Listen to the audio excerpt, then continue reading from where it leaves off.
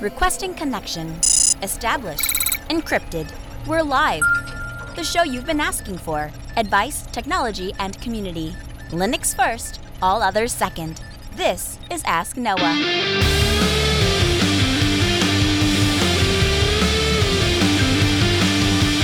Live from Altispeed Technologies, the Ask Noah Show starts right now. This is the show where we came to do all the things on Linux they said couldn't be done and take your questions on how to do the same.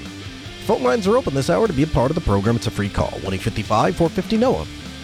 That's 1-855-450-6624, or send an email to live@asknoahshow.com. My name is Noah Chalai. I am your host. Delighted to be here with you as another episode of the Ask Noah Show kicks off this hour. Happy to be back in Grand Forks. Happy to be back with you. Literally, I was saying on Twitter right before the show, literally the highlight of my entire week, this 1 hour to do this show.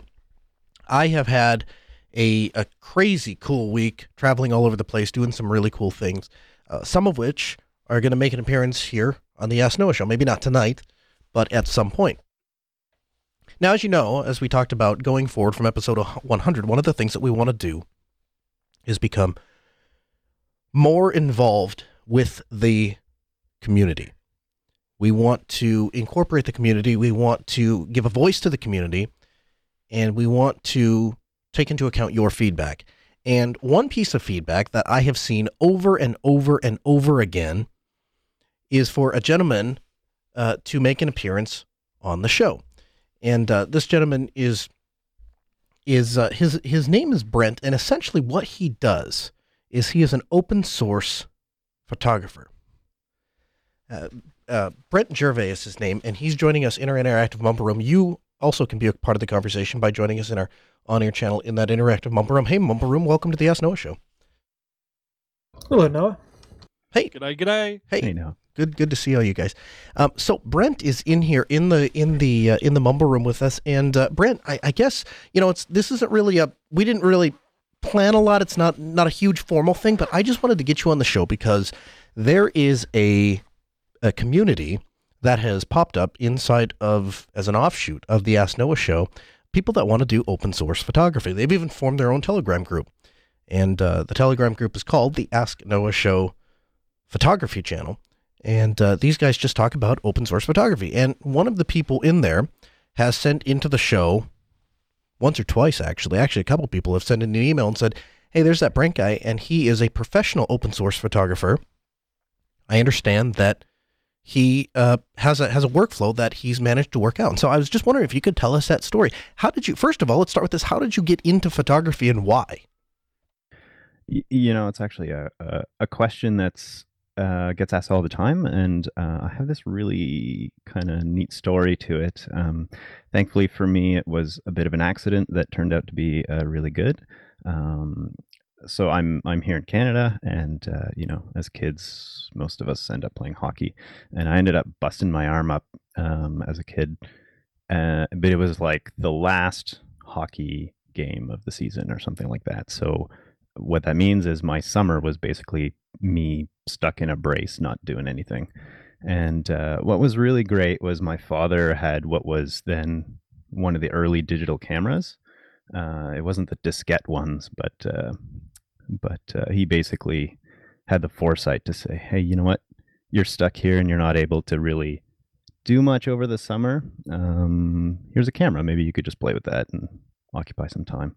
And so what ended up happening was this love of something I had never discovered before just sort of happened, and been doing it ever since, and doing it professionally as my main income stream, I'd say, and it's been great. So did you start out with a open source photography workflow, or did you start with the commercial side and work your way back? So I remember when I started, I was using Windows. It was, Photoshop 7 back then. And those were the tools that everybody was using. I was young. I was I think I was about 15. So, but still had a huge interest in computers at that time, mostly from my older brother who would pass that kind of stuff on. And I remember playing with Linux back then, but just didn't have enough know how to do the photography stuff in Linux at that time. And Linux was a bit of a different beast back then as far as the desktop side of things. So I remember playing a whole bunch with it, early KDE and stuff like that. But it wasn't really, I'll say, production ready for the kind of stuff I was trying to do. Sure. So used Windows for a while, maybe like 4 years, something like that. Then went off to college here and was forced to buy a Mac despite my expressing how much I didn't want to. So was on Mac for probably another 4 to 5 years, something like that, and then just couldn't stand either of those, and just moved to Linux. And that was more from a philosophical standpoint. I thought, okay, if I'm going to be running a business for the next who knows how many of years, I would far prefer to invest my money in something I believe in instead of something I didn't. So that's how it came about. Yeah, no, absolutely. No, I completely agree. And I completely understand where you're coming from, because I don't think I was ever forced to buy a laptop per se, but I majored in communication when I was in college. And so my entire, I guess the rest of my class was on a different platform and was not receptive to Linux. And so if I wanted to graduate, I had to use that platform. So I do understand where you're coming from there. I know this is going to come up. I know this is going to be a question among the photography gurus, even if it's not so applicable to the Linux and open source guys among us. What brand did you go with? Are you a Canon guy? Are you a Nikon guy? Sony, Panasonic? Yeah, so I always say, like, the most important camera is the one you have and the one you're using. So these days, especially with cameras, it doesn't really matter in the sense that they're all producing really great results and they're all fairly user-friendly. But I got roped into Nikon a little while ago. I would say, well, when I first started, actually, some of my mentors were big Nikon fans, and at that time, I was just trying to replicate what they were doing. They were doing some great work, and so it was easiest for me to grab the equipment they had. These days, I'm still using a DSLR Nikon stuff. Once you invest in a whole bunch of gear and lenses and stuff like that, it makes a change to something else a bit more difficult, I'll say. But there's a lot of people going mirrorless, and Sony's doing some good stuff these days. So yeah, whichever camera you have, it's what you do with it. That's what I'd say. So I'm gonna use an analogy here.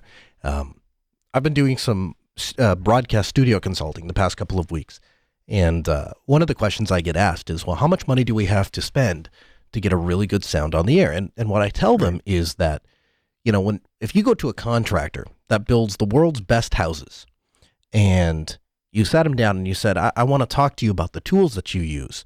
And he says, well, I'm a big fan of the DeWalt FlexVolt power tools, 18-volt lithium tools. I think they have a lot of power. I think they have a lot of durability. Throw them off a 4-story building. The batteries recharge really fast. They retain a lot of power, all those things, right? And you tell this guy, I'm going to go buy you a $25 Black & Decker power drill from Walmart, and I want you to build me a house. Does anybody out there really believe that $18 power tool versus the $200 and some DeWalt power tool is going to make any measurable difference on the quality of this guy's work? Or if you gave a world-renowned tennis player, I don't follow sports, but if you gave a world-renowned tennis player a rickety old wooden racket, and you bought me I'm going to really show my sports ignorance here, but you bought me a brand new fiberglass, fantastic, super top of the line tennis racket, would it give me any measurable advantage over that tennis player? Absolutely not. And I use that as an illustration to kind of, I think, what you're trying to say. The tools, a good professional will make use of good tools and will find a way to leverage those tools to his or her advantage. But for those that are starting out in photography, if somebody's listening to this show and they're saying, I want to get into photography, I think I could capture the world around me, I think I could capture moments, Brent, they don't have to spend hundreds of dollars or thousands of dollars in equipment to do that. No, please don't. Because as you explore any kind of profession, you learn to like the little niche that you find for yourself in it. So many people I know have purchased, equipment and then realized, oh, geez, actually, I would have preferred that other piece of equipment, but I didn't have the knowledge at the time to go in that direction. So I would say, especially with cell phones these days, like, start with whatever you have in your hand. And once you reach the wall where actually that device doesn't do what you want to do anymore, then consider it. But try to use that device, camera, phone, whatever, as much as you possibly can and get everything you can out of it and more. And that'll actually make you, like I have a sort of a tinkering, trying to figure out how things work and then break them kind of mentality for everything. So if you can bring that to photography, for instance, since that's the topic here, you can make your phone do a whole bunch of stuff you never even thought of. I've built cameras out of scanners and old 8x10 cameras and stuff like that. It really doesn't matter what you're using, just produce an image. So I can't remember the name of this device, but I'll go ahead and just go on the record. I'm a Nikon guy. I really am. And I'm a Nikon guy because I like buttons. One of the things, having used the Canon Rebels and the Nikon side by side, what I have found, me personally, what I found is that you have to dig into a lot of menus to get the Canon camera to do what I want. Nikon gives me, dials and buttons for me to be able to do those things. Yeah, you and me both, for sure. So I have just come to appreciate the Nikon way of doing things. That's not to say there's anything wrong with Canon. I think Canon makes an absolutely fantastic camera. It's a true professional choice. Nothing wrong with Canon whatsoever. But I'm just telling you that my preference, having used them both side by side, has been to come to Nikon. And of course, like you expressed early on, once you buy into an infrastructure, then you're kind of sold that bag of goods, as it were, right? Now you've got lenses and flashes and all these things that are specific to your camera ecosystem.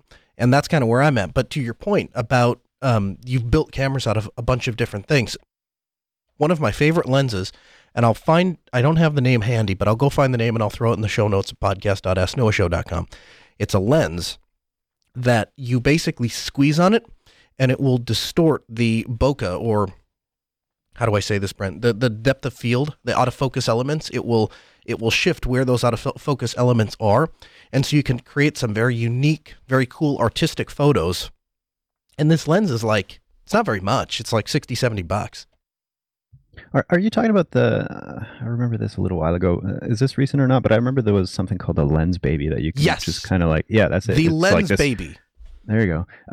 From what I remember about it, I'd never owned one, but I've played with a few. It's almost like a plastic tube that you can kind of curve around and change the bokeh. That's the out of focus, like circles that are in the background of an image. And you can produce all sorts of wacky results with that, with basically a plastic lens. Right. Which is super fun to do.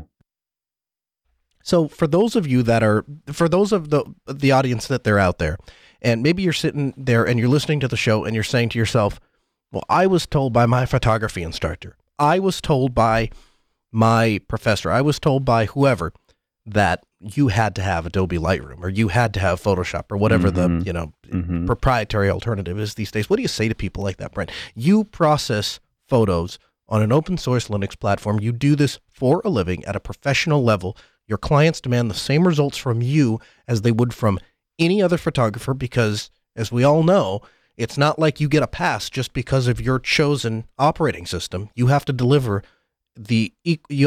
equal results. What do you say to somebody like that?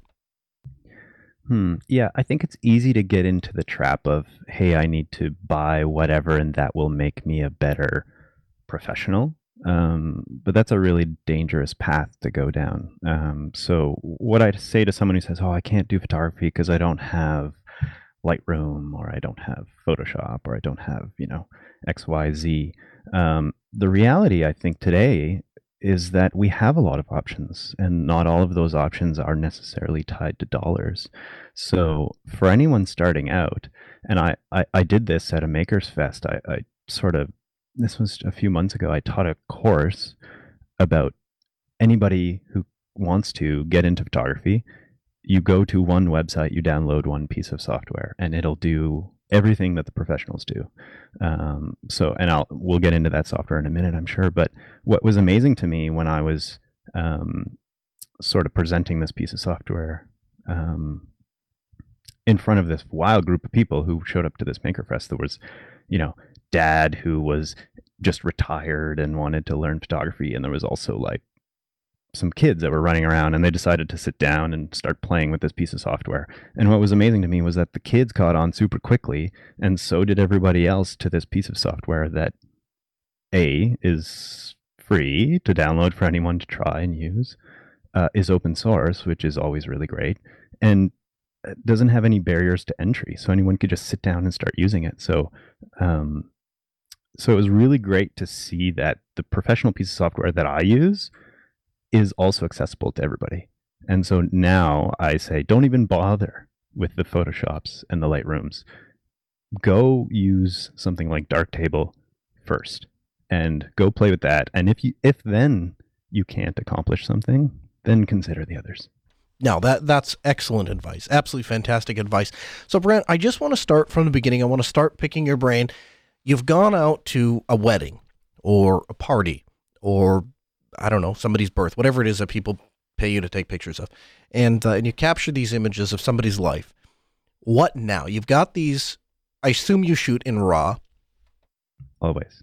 Okay, so, and for those of you who are not aware, there's two ways to capture images. The first way is you can record the actual data that the sensor captures, and you can write that out to a memory card. The second way that you can do it is you can tell the camera's built-in processor to take that raw camera data and process it into a compressed image like a JPEG, which we would all be able to open on our phones and computers and so on and so forth. The problem with doing that, and why Brent probably doesn't do that, and why we would never recommend that you shoot in anything other than RAW, is because this file allows you to adjust components and controls of the photograph. So, for example, the white balance, that is the way that the camera interprets colors as it relates to white. So it uses white as essentially a baseline, and then it corrects all of the other colors in the photo based off of what it believes to be white.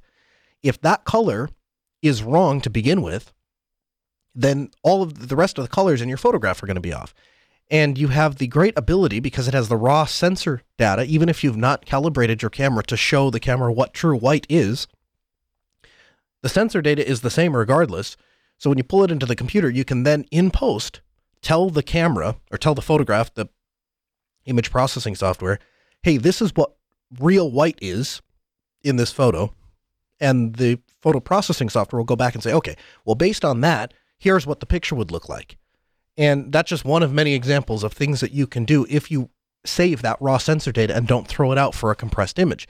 But so you get back with your raw files, Brent, you sit down at your Linux free and open source computer. What now? Well, always my first concern is backups. I even create, I always want to have as many copies of these photos in as many different places as possible, especially, so I used to do, just to give a little bit of background, I used to do weddings. That's how I first started out. I've done hundreds and hundreds of them. Now I do mostly commercial work and editorial work, so for magazines and things like that, but the same concepts apply. So I go on location somewhere and I take a whole bunch of really meaningful photos. And so my very first concern, even before I get home, even in my car, I never, these are little things that I have created, but I never put my camera bag at the back of the car, because if I get rear-ended, there's a chance that those photos will get wrecked. So I always put it in the middle of the car, and maybe, I've never run into a situation where I need that. But the main concept is backups. So if I get home, the very first thing I do, and I have the same process that I go through every single time, is open my camera bag, plug the batteries, into a charger. But the most important thing is start creating backups of those photos. So some on my laptop. So then now I've got two copies, right? I have one on the card, one on my laptop, and I will also put them on my backup system. Okay, so we have the photographs backed up, so now they're safe, so they can't be, they will unlikely to be destroyed, and you won't have to call somebody and tell them that they lost their once-in-a-lifetime event. But how do we... Don't ever make that phone call. Yeah, well, at least not if you want to maintain a continued business. So, I mean, what do we do? Do we just compress those files up and email them off to the client, or is there some post-processing that has to occur? Yeah, so for someone like me, I would describe myself as kind of I lean a little bit more to a realistic end product. So I'm not really pushing these photos into the surreal aspect at all. I'm trying to reproduce reality, but in a really clean way. But even then, I would say that I never hand to a client or even a friend or otherwise a photo that comes straight out of the camera. And the reason for that is that, well, there's a few reasons. I think the first is that there's a big part of the creativity and of the personality of the photographer that can come out in the processing of an image. So even if it's little tweaks that you make as far as contrast or color, like you were saying, or some density and things like that, there's just this look that each photographer can establish, and it might just be through sort of the workflow that they've established. But I think that's actually a really important part, is that there's a lot of creativity that happens once you sit down at your laptop and you start taking in these photos in a whole different way than in real time. So I will always sit down and start first editing the photos, which means, and this term gets overused perhaps, but when I'm referring to editing, what I mean is actually editing, like taking out the photos that someone was blinking, or I screwed up the settings or whatever, that aren't going to be published, basically. So I'll edit them down usually to about at least a third of the photos. Oftentimes I'm taking 10 photographs of the same scene, and maybe one or two of those are worth considering, and the rest are just kind of repetitious or aren't the best out of that scene. So Sure. Editing is really the first part, and that's worth taking the time to do, because it means that after I'm done, I'm only looking at a third of the photos, and it's way less daunting to get through the task of then manipulating them a little bit further. Sure, absolutely. And, one of the things that I think is you and I agree on, I was always taught you crop in the camera, not in the darkroom. And the idea is you get the picture right. There's a real temptation in 2018, because we have 4K cameras, because we have 5K cameras, to go ahead and take a picture and just kind of don't bother trying to frame the picture up. Just take pictures. And then get back into your darkroom or into your computer and go ahead and just crop the picture to get what you want. And I'm not saying that's a wrong way to do it. It's certainly an effective way to capture a photograph, and we certainly have the resolution to allow you to do that. But what you need to understand is that every photograph you're taking, you are throwing away information. And so if you can learn to properly utilize optical zoom, to properly utilize the proper lens to frame the picture that you want, you can expend those pixels, capturing greater quality of the exact frame you want, rather than capturing a huge image that you don't want to crop it down to the quarter of the image or whatever it is that you do. And so I disagree. It's just it's a way that I go about doing things. It sounds like it's the way that you go about doing things. It's not necessarily that there's a right or wrong way to do it. But that's always my preference. What software specifically do you use to make these light editing? So I will touch a little bit on your cropping in photos, Yeah, and then I'll please. get to the software. So one of my favorite exercises to suggest to anyone who's getting into photography, or even someone who's been in photography for a while, is get yourself what is one of my favorite lenses, especially to start out, which is a 50 millimeter 1.8. All the brands have it. They're extremely inexpensive. They're like $100 for one of the Nikon versions. And the best thing about that lens is it teaches you how to see. And so to speak to your cropping in camera, what it does is, instead of allowing you to crop things on the computer, it forces you to use your feet to zoom in and zoom out. So you have to move your body around and see different perspectives of the same scene. And that really teaches you that, oh, wait, if I move to the left by 2 feet, this photo will be completely different. And that's something you can't do on the computer. Once you've snapped that photo, you can't move 2 feet to the left to rearrange everything in the background and the foreground. So it's really important to get it right in person as much as you can, and then use the software a little bit to either prop that up, everything you did right, to make it even more right, or let's say you made a subtle mistake here and there, it can sometimes help soften those, let's say. Absolutely. So then onto your software, what I would recommend first for almost anybody, and does 80% of the on-computer work that I do, would be Darktable. It's available on all platforms. I've used it on all platforms. And so it has a few different views, and it's easy to see on their website, or if you install this, to see sort of how that works. And it's really an alternative well, I'll say it's modeled after something like Lightroom. And so it has an editing function. So it allows you to edit the photos down to the third, let's say, like I was saying. So it has a starring system. So that's really the first place that I go, is I'll go in this editing mode in Darktable and start giving a few different stars or ratings, if you will, to photos. So I can give a 5-star rating to a photo that I absolutely love and I know will be in the final cut. Or I can give anywhere from 1 to 3. So I'll often just go through real fast and pick the ones where I get an emotional reaction to, something that kind of stands out. And I'll give everything, the whole set of things that I love, just a 1-star. And then I'll go through the 1-stars again and I'll give them sort of a more accurate ranking, I suppose. Then I can decide, okay, I'm only going to ship the 5 stars to the client, or I'm only going to ship the 4 and 5 stars, 4 above to the client, let's say. So that's the first step. And from there, once I have that subset of photos, I'll move into the, I guess it would be more the photo per photo editing mode, I suppose. Just the in-depth workflow that goes into each photo. So that allows you, like you were saying earlier, to modify colors and do some cropping and do all sorts of really fancy stuff. I'm only really talking about the basics. There's some sharpening in there and those kind of things. There's more that program can do than I even know. There's tons of modules and lots of stuff you can do. So if you're the kind of person who loves to dive in and try absolutely everything, it's super powerful, super powerful. I probably use maybe 50% of what it can do. So there's lots of room to grow there too.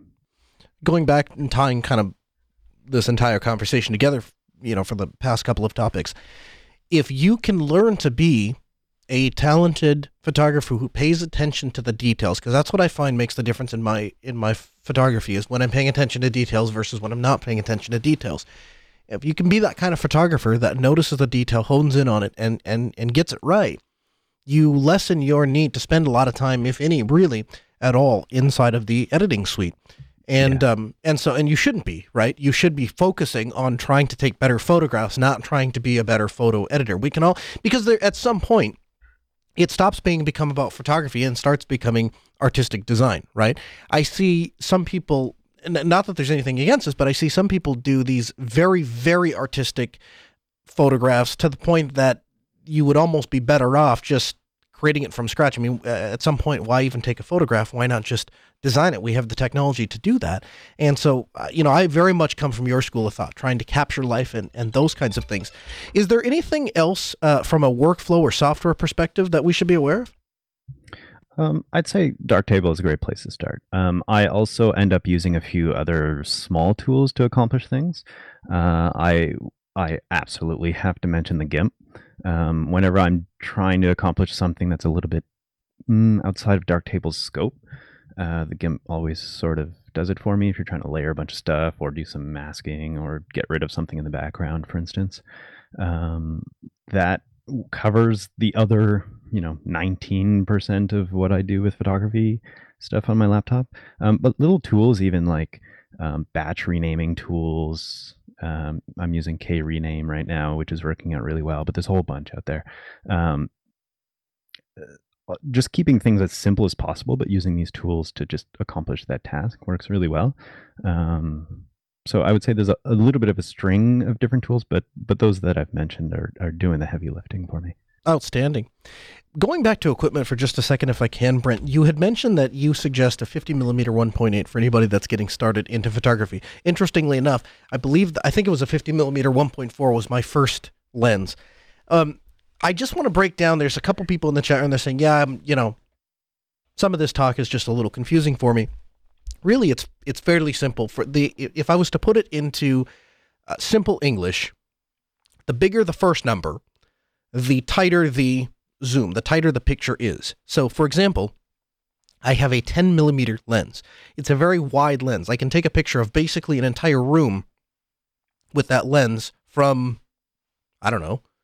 15 feet away, and I can see almost 180 degrees. I mean, that's how wide that lens is. I mean, it's a very wide lens. Conversely, I have a 300mm lens, very big number, and so it's a very, very tight shot. So if I was to stand 15 feet away, I might see somebody's eyeball, and that would be about it. But if you go to a football field, now I can capture maybe 4 or 5 players from 50 feet away or 100 feet away. And it's a very tight zoom. You're looking very, very far. Is that an accurate summation of focal length? Yeah, it's a nice simple way of explaining it. I also like to give the reference that a 50 millimeter lens is about how each of us sees the world. So whatever you can fit into your own vision is about a 50 millimeter lens. So if you're trying to get a little bit wider than that, then you have to reduce that number. And if you're trying to see something that's further than what you're used to seeing, then you have to increase that number. I like that. I wasn't aware that was I wasn't aware that that's where the 50 millimeter suggestion came from. It's not precise. It's kind of a rule of thumb kind of thing, but there's all these little references that help grasp your mind around these concepts. Yeah, we're all different, so we all view things a little bit differently. The second number is what we call the aperture, and essentially the aperture is how much light is being let into the lens. So the lower the number, the faster the lens is, the more light that is going to be let in from the lens. Now, that's one thing that's important, or an aspect that is important to consider. But one of the things that I really like about very fast lenses are they allow you to blur the background drastically while keeping the focus of the initial image or whatever the subject matter in razor sharp focus. And I have a picture, and I'll make sure to share this on podcast.asknoahshow.com. And Brent, if you have any suggestions, you can maybe send them to me, and we can link to those as well that exemplify this. But I have a picture of a bird, and the bird is completely in focus.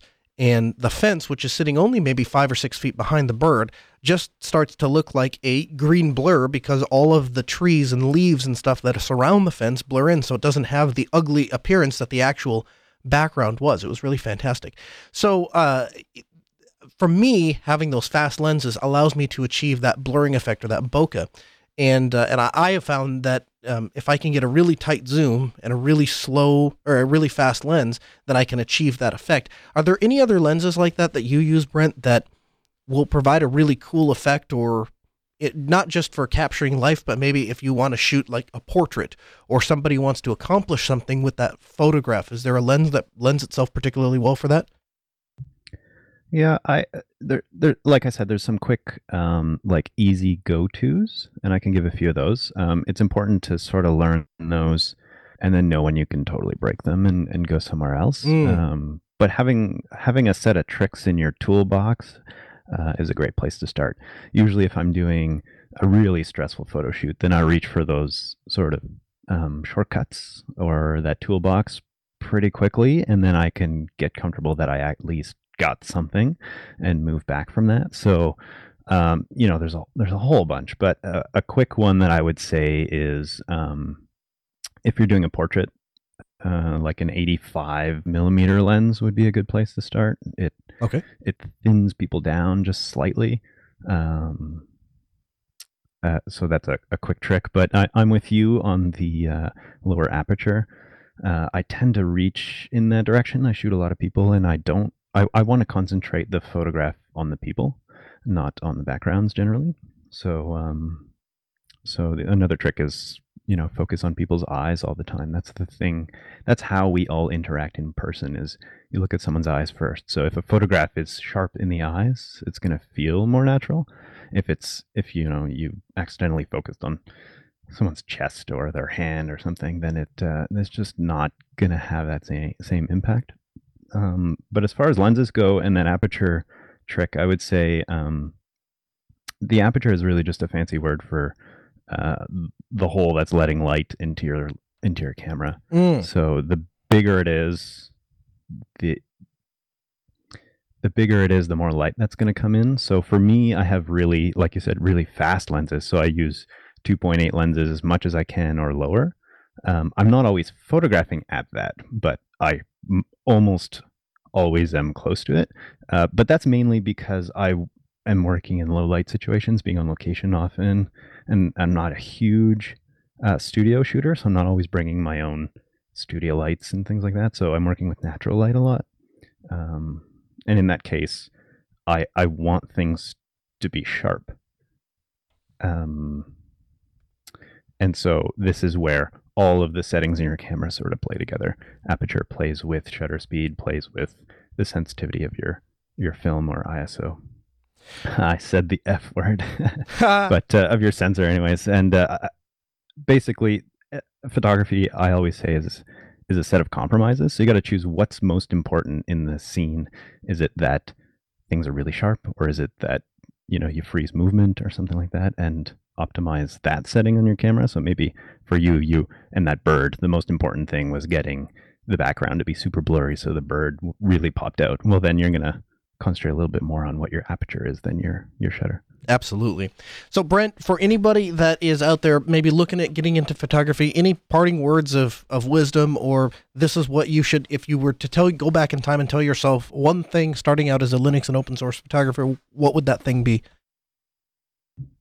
Yeah, that's a really great question. And I wish a little that I had more time to think of that, and but I will give an answer. And so if I was someone first starting out in photography right now, and I was interested in open source anything, I would say go find Darktable. Go find Darktable, whichever platform you're on, it doesn't matter. They have it for you, and just start playing. There's maybe 3 to 5 basic things I'll suggest that you do there, which is the exposure, color balance. You could do some cropping, and you probably have to know where the export function is so you get the photos out of there. But other than that, that piece of software is going to be a lot of fun. And if you have a phone, all phones have cameras, just start taking photos with that and play with them in Darktable. You can bring them on your computer and play with them. And that'll get you a long way just to seeing what's possible, and from there you can start upgrading cameras and things like that if you want. If you want to be a professional photographer, I would say go find some professional photographers and talk to them. Even if they use some different software, you can learn a lot from spending a little bit of time on a photo shoot with someone who knows what they're doing. So if that's at all interesting to you, go ask anybody, really. Whether you really look up to them or not, they're gonna definitely show you something. Brent Gervais, a photographer utilizing Linux and open source for his professional photography business, and a guest this hour on the Ask Noah Show. Take a look at his work, BrentGervais.com. We'll have a link for you on podcast.asknoahshow.com, on Twitter @Brent Gervais. Hey, Brent, thanks so much for taking the time to be here with us. We'd love to get you back in the program real soon. Hey, thanks, Noah. And can I ask you a quick Ask Noah question? You bet. So I have been, this is unfortunately not photography related per se, but I have been recently interested in acquiring something like a hardware encryption key, like a YubiKey or something like that. And what I'm trying to really solve is this little problem or concept that I've been trying to unlock some Luke's encryption at boot time on a few of my devices. So do you have some suggestions there? And maybe you can touch on maybe some do-it-yourself solutions or something like the Librem key or Nitro key? Absolutely. So the good news is everybody is competing in this space. And so you've got a lot of choices at your disposal. So I'll give a plug for my first choice, which would be the YubiKey. Now, there's a couple different ways that you can use the YubiKey, Brent, to authenticate into a hardware-like appliance that doesn't maybe have a network stack, or if it does have a network stack, does not have anything else running yet. The first way, it does require an internet connection, is if you use something called PAM authentication, P-A-M. And essentially what PAM authentication does is it reaches out to a secondary server and performs an authentication task. And so people use PAM authentication. We've used it in server markets to authenticate into encrypted drives, encrypted storage. We use it all the time to authenticate into user credentials. So for example, you walk up to a machine, you can assign YubiKey to a PAM authentication module, and then the user can just walk up, and it requires a physical token to be able to authenticate into their into that workstation. So that's the first way you can go. Not the way I would choose, because I don't like relying on third-party services, don't like having to rely on the internet. All of that is kind of out for me. So my personal choice would be to utilize the OTP module and store an insanely long encryption password on that OTP module of the YubiKey. and you can use it then when your computer boots up and you want to decrypt the hard drive, then you can plug your YubiKey in, and you can tap on the button. It requires physical presence, of course, and it will then spit out that 256 or whatever character decryption password, and thereby decrypting your laptop. So it's not a true two-factor authentication because it doesn't require something it just requires something you have. But the something you have is fairly easy to keep guarded, and as long as you keep the two separated, it provides adequate security to keep your laptop secure. That's actually what I do. I have a YubiKey that I wear around my neck, and I use it to decrypt my laptop. So the only way that my laptop can be booted, even by me, is with physical possession of that device. Nice. I think that is exactly what I was looking for. I think that important difference that you mentioned too is great, that it's not two-factor, and you made me realize that that's not actually what I was looking for here, despite YubiKey typically being used for two-factor. This is really just unlocking via hardware method instead of using your fingers. I love it. Thanks again for joining us in the Interactive Mumble Room. We appreciate you. We appreciate what you're doing with open source and photography, and thanks for sharing your knowledge with us. Hey, thanks for having me. And I just want to say an extra thanks to you, actually, because it was on Ask Noah in the spring that I said, hey, I'm thinking of going to Linux Fest Northwest. Do you think that's a good idea? And I remember you specifically took my call off air, so after the show, and you said, yeah, absolutely, go, and it'll be the best time ever. And that's sort of really kicked my involvement in the Linux community, and I got to say thanks. Yeah, the Linux Fest Northwest is just a fantastic place to go to build community relationships and all of that. So I'm thrilled that worked out, and I'm glad that we were able to kind of build a friendship on side of that. I look forward to continuing both the friendship and the work relationship as it relates to photography and coming on here and telling our audience how to do photography on Linux. Sounds good. I'd be happy to be here anytime. Appreciate it. 1-855-450-NOAH. That's 855-450-6624. The email live@asknoahshow.com. Matt joins us from Arizona. Hey, Matt, thanks for hanging in there. Hey, Noah. Thanks for taking the call, actually. And before we get started, let me go ahead and wish you an early happy Thanksgiving, since I don't know when you're going to cut me off when we finish. I've developed a bit of a reputation, have I? No, I fully understand why you do it, and it's completely tolerable, not a problem. I was just wanting to get it in early before I didn't have the opportunity. So, last week I had called in with a FAR 29 problem. It wasn't booting, it was booting, but I wasn't able to log into the desktop. Now, you had mentioned or encouraged me to toggle back over to the Fedora 28 installation instead of the 29 through the grub menu. I did, and it was still giving me the same issue. So I dug deeper into it and went so far as to install Ubuntu, and able to use live USBs to get in. Hey, Matt, your phone is breaking up there a little bit. Can you just restate the last thing that you just said? Yes, I apologize. Looks like I just transitioned from a cell tower. So what was the last thing you heard? That you were in the process of taking my recommendation, and we didn't hear the results of that. Okay, so through some testing, figured out that there must have been some sort of a corrupted setting in my home directory. I had been trying to maintain that directory through the different installations, and ultimately I just wiped the entire machine, started with a fresh install, and okay. It now works without a problem after upgrading to 29. Okay, so I mean, we got there. That's obviously not an ideal solution, but we got there. Well, yeah, it was more of an application as far as trying to figure out what the problem was, and I didn't necessarily nail down as tightly as I think either of us would have preferred. But it was just an example, an exercise. There it is. That's the word. Sure. I appreciate you following up with me, and by the way, I'll just let you know, happy Thanksgiving to you and your family as well. I hope you have a very enjoyable and relaxing Thank you. and relaxing weekend. But this is one of those things where I don't really particularly care for the upgrade method. I'm really a big fan of nuke and pave, And there's going to be people out there that are going to hear that and they're going to say, well, if you used a good operating system like Windows or Mac OS, then you wouldn't have to worry about those things.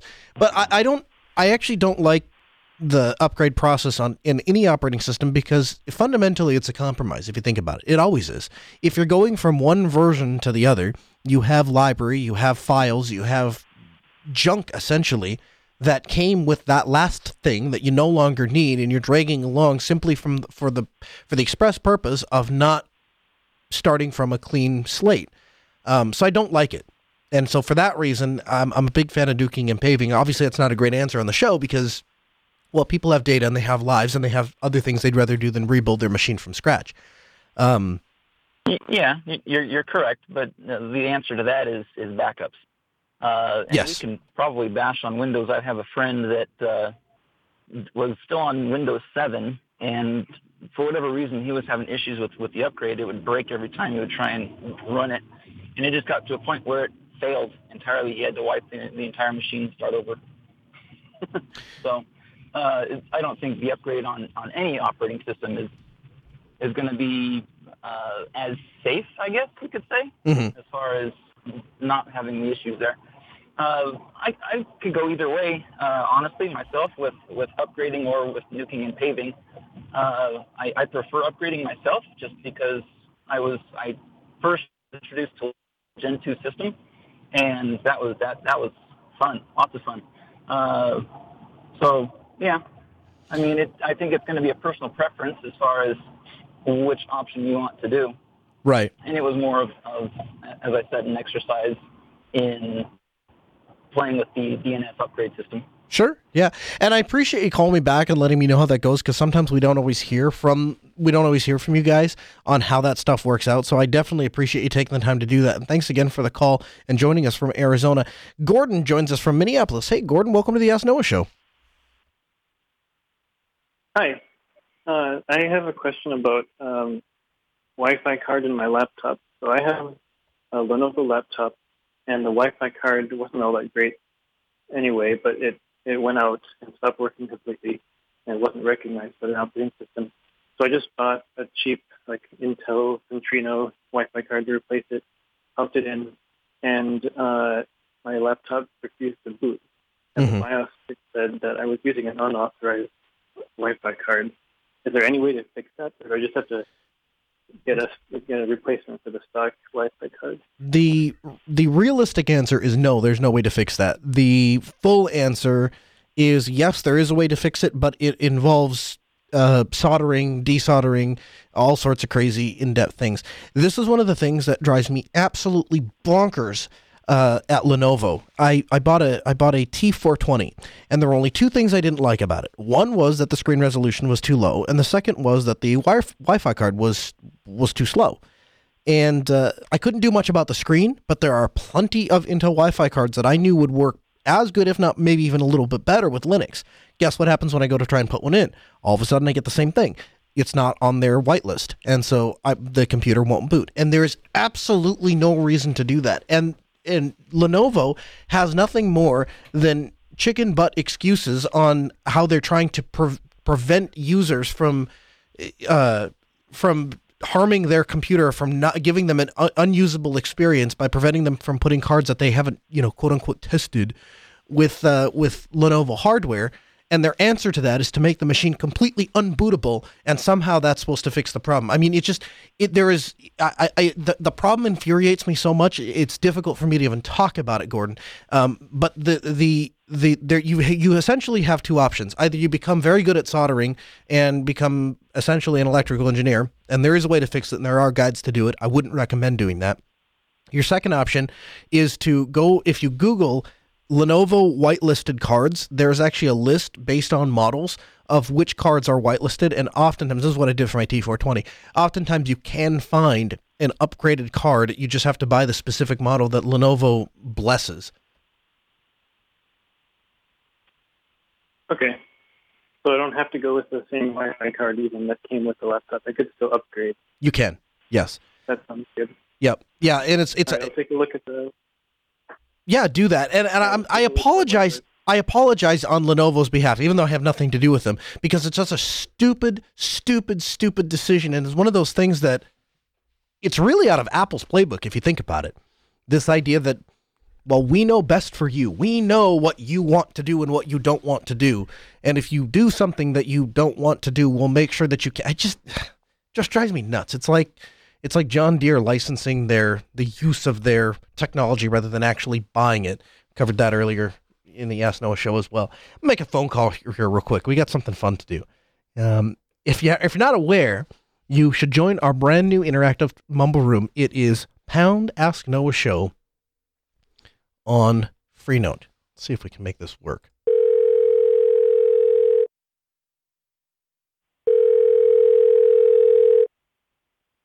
Hello. Hey, citizen. Hey, this is Noah from the Ask Noah Show. How are you? I'm very good.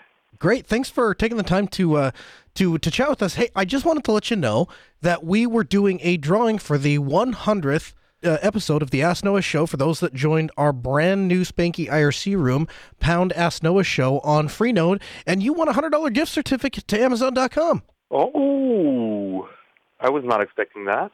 Do you have something Linuxy that you might want to buy off of Amazon.com? I have several things on my list of things to put on my wish list, but yeah, there's stuff. Mostly single board computers, that kind of thing. Ah, very cool. Like the Arduino kind of stuff, Raspberry Pi kind of thing? Yep. I like those things. And always in need, always useful. That's very cool. Well, we're happy that we're able to help with that. So what I'll do is I'll go ahead and put you back on hold, and what we'll do is we'll have Sarah R. Karlskern pick up, and she'll take down your particulars, and we'll get that Amazon gift card mailed out to you. And thanks again for being both a listener to the Ask Noah Show and for joining us in our chat room, pound Ask Noah Show on Freenode. Again, open phones this hour, 1-855-450-NOAH. That's 855-450-6624. The email, live@asknoahshow.com. Make your voice heard, become a part of the program. By the way, the chat room is saying that they thought I meant IRC room. Okay, guys, let's not get the let's not let the facts get in the way of what we're trying to say here, okay? Yes, I meant the IRC room. Imagine for a moment that you have a great idea for internet certificates. And it's such a great idea that VeriSign buys out your company and your idea for 575 million buckaroos. Now imagine that you're looking at the technology landscape and you decide you want to do something with this $575 million that you've bought or that you've earned. You don't want to do something amazing for a corporation. You don't want to do something necessarily just to make another buck. You just want to do something amazing for your neighbor because your mother wants to stay in contact with her family, because your brother just wants to be able to do his schoolwork. And right now they're unable to do those things because the technology gets in the way, because Mac OS and Windows do idiotic things. Well, frankly, like whitelisting drivers. That's a very Mac OS or Windows thing to do. And so you invent Ubuntu. You invent an alternative operating system based on Linux and open source that you know is going to have the best interest of the user at heart. And you put that Linux distribution for human beings on a 5-year support cycle. And throughout your entire career and throughout the entire history of your software product, you are told by all of the people using it, by all of the geeks, that rolling is the future. Rolling is the way to go. 5 years, that's way too long in Linux world. That's way too long in technology space at all. You should not be doing 5 years. It should be rolling. It should be fresh, up to date. That's what we need. And then you look over at your competition. And your competition is seeing servers in production for 10 years. And so as you're looking at that and you're saying, well, wait a minute, we have all of the installs. If you look at raw numbers, there's way more people using our product than theirs. But then you look over at your competition, and they're making all the money. They're making billions because their users are paying for their product. They're not using it for free. Well, why, when we offer a paid product, are people not using our product? Why would we have so much more market penetration? We have so much more market dominance. Why are they paying to use that thing over there? And then it dawns on you. Because the people over there that are paying for that 10-year product, that are willing to pay money for every install, they can run their mission-critical stuff on it. And they can trust that they're not going to have to swap something out halfway down the road. They can trust that when they put something on their servers, on their workstations, they can base infrastructure off of it. They're not going to get hit with a, multi-thousand, tens of thousands of dollars expense for a necessary upgrade. Well, starting now, Ubuntu 18.04 is going to be supported for 10 years. That was announced this week. Quote, in some industries like financial service, telecommunications, but also from IoT, where manufacturing lines, for example, are being deployed and will be in production for at least a decade,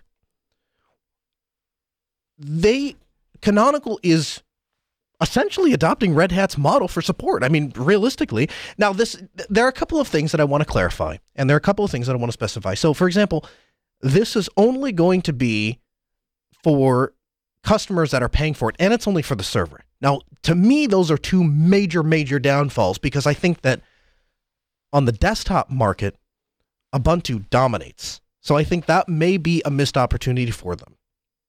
I think it might be, and I may be wrong about that. You're welcome to let me know at live@asknoahshow.com. You're welcome to call us at 855-450-NOAH. But I think that's a missed opportunity. I also question the way that they go about some of these things. So, for example, 18.04, they picked a kernel that is not LTS. 4.15 is EOL. So time will tell how this decision pans out for them. But I absolutely think, and I know I am going against the grain on this, I know that there are people in the Telegram group, in IRC, they're going to write me on email. I know that people disagree with me on this. I think what the vast majority of people that use Linux in their day-to-day life is not rolling. It's not fresh. It's not they want the latest features. It's not they want the latest bells and whistles. They just want it to work. And the way that you get to a place where it just works is you let it bake for a long, long time. And you build a reputation of that thing. It's not new. It's not great. It's not flashy. It just works. And so if you just want it to work, this is the option you go with. Now, on my laptop, absolutely I use rolling. I absolutely have rolling. I'm a huge fan of KDE Neon. I love seeing what the latest thing that's coming down the pipe. But you know why that is? It's because I come into this studio, walk down these stairs, sit down in this chair, and talk to you through this microphone about what you can expect. You, the IT professional, you, the person that works in the enterprise that has to make money off of this stuff, that has to use this technology to feed your family, and you need that technology to work. You need to be able to tell your boss that it's going to work. I need to be able to tell you ahead of time what's coming down the pipe. And that's the advantage. That's what you get from listening to this show. You get to find out what's coming down the pipe.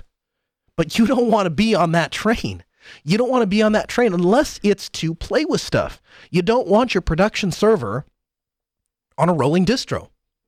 And that I understand that that's going to upset some people. I understand that there are going to be some people that are going to look and say, well, you don't understand the true advantage of Linux. You don't understand that that's the way that open source and open code come together, and that every project is its own special butterfly, and that when we combine those special butterflies, then everything will just magically work. I don't agree with that at all.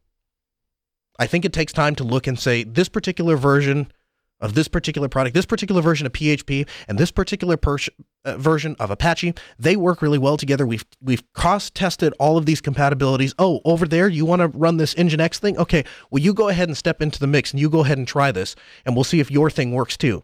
And over a period of years, we come up with the formula that works. So I'm very, very interested to follow where this goes. And of course, we'll continue to bring coverage for you on Ask Noah. We'll continue to interview the relevant people. We'll continue to collect information. We'll continue to present it to you so that you, the IT professional, can make those decisions. And we thanks so much for joining us this evening. We had a great time. Huge thanks to Brent for stopping in and joining us. Make sure to head over to podcast.asknoahshow.com. You can download all of the latest show notes, all of the latest articles, everything that we referenced. The Ask Noah Show continues next Tuesday at 6 p.m. Central. Huge thanks to Sarah, our call screener, Ben, our producer. We'll be back 6 p.m. AskNoahShow.com. We'll see you there.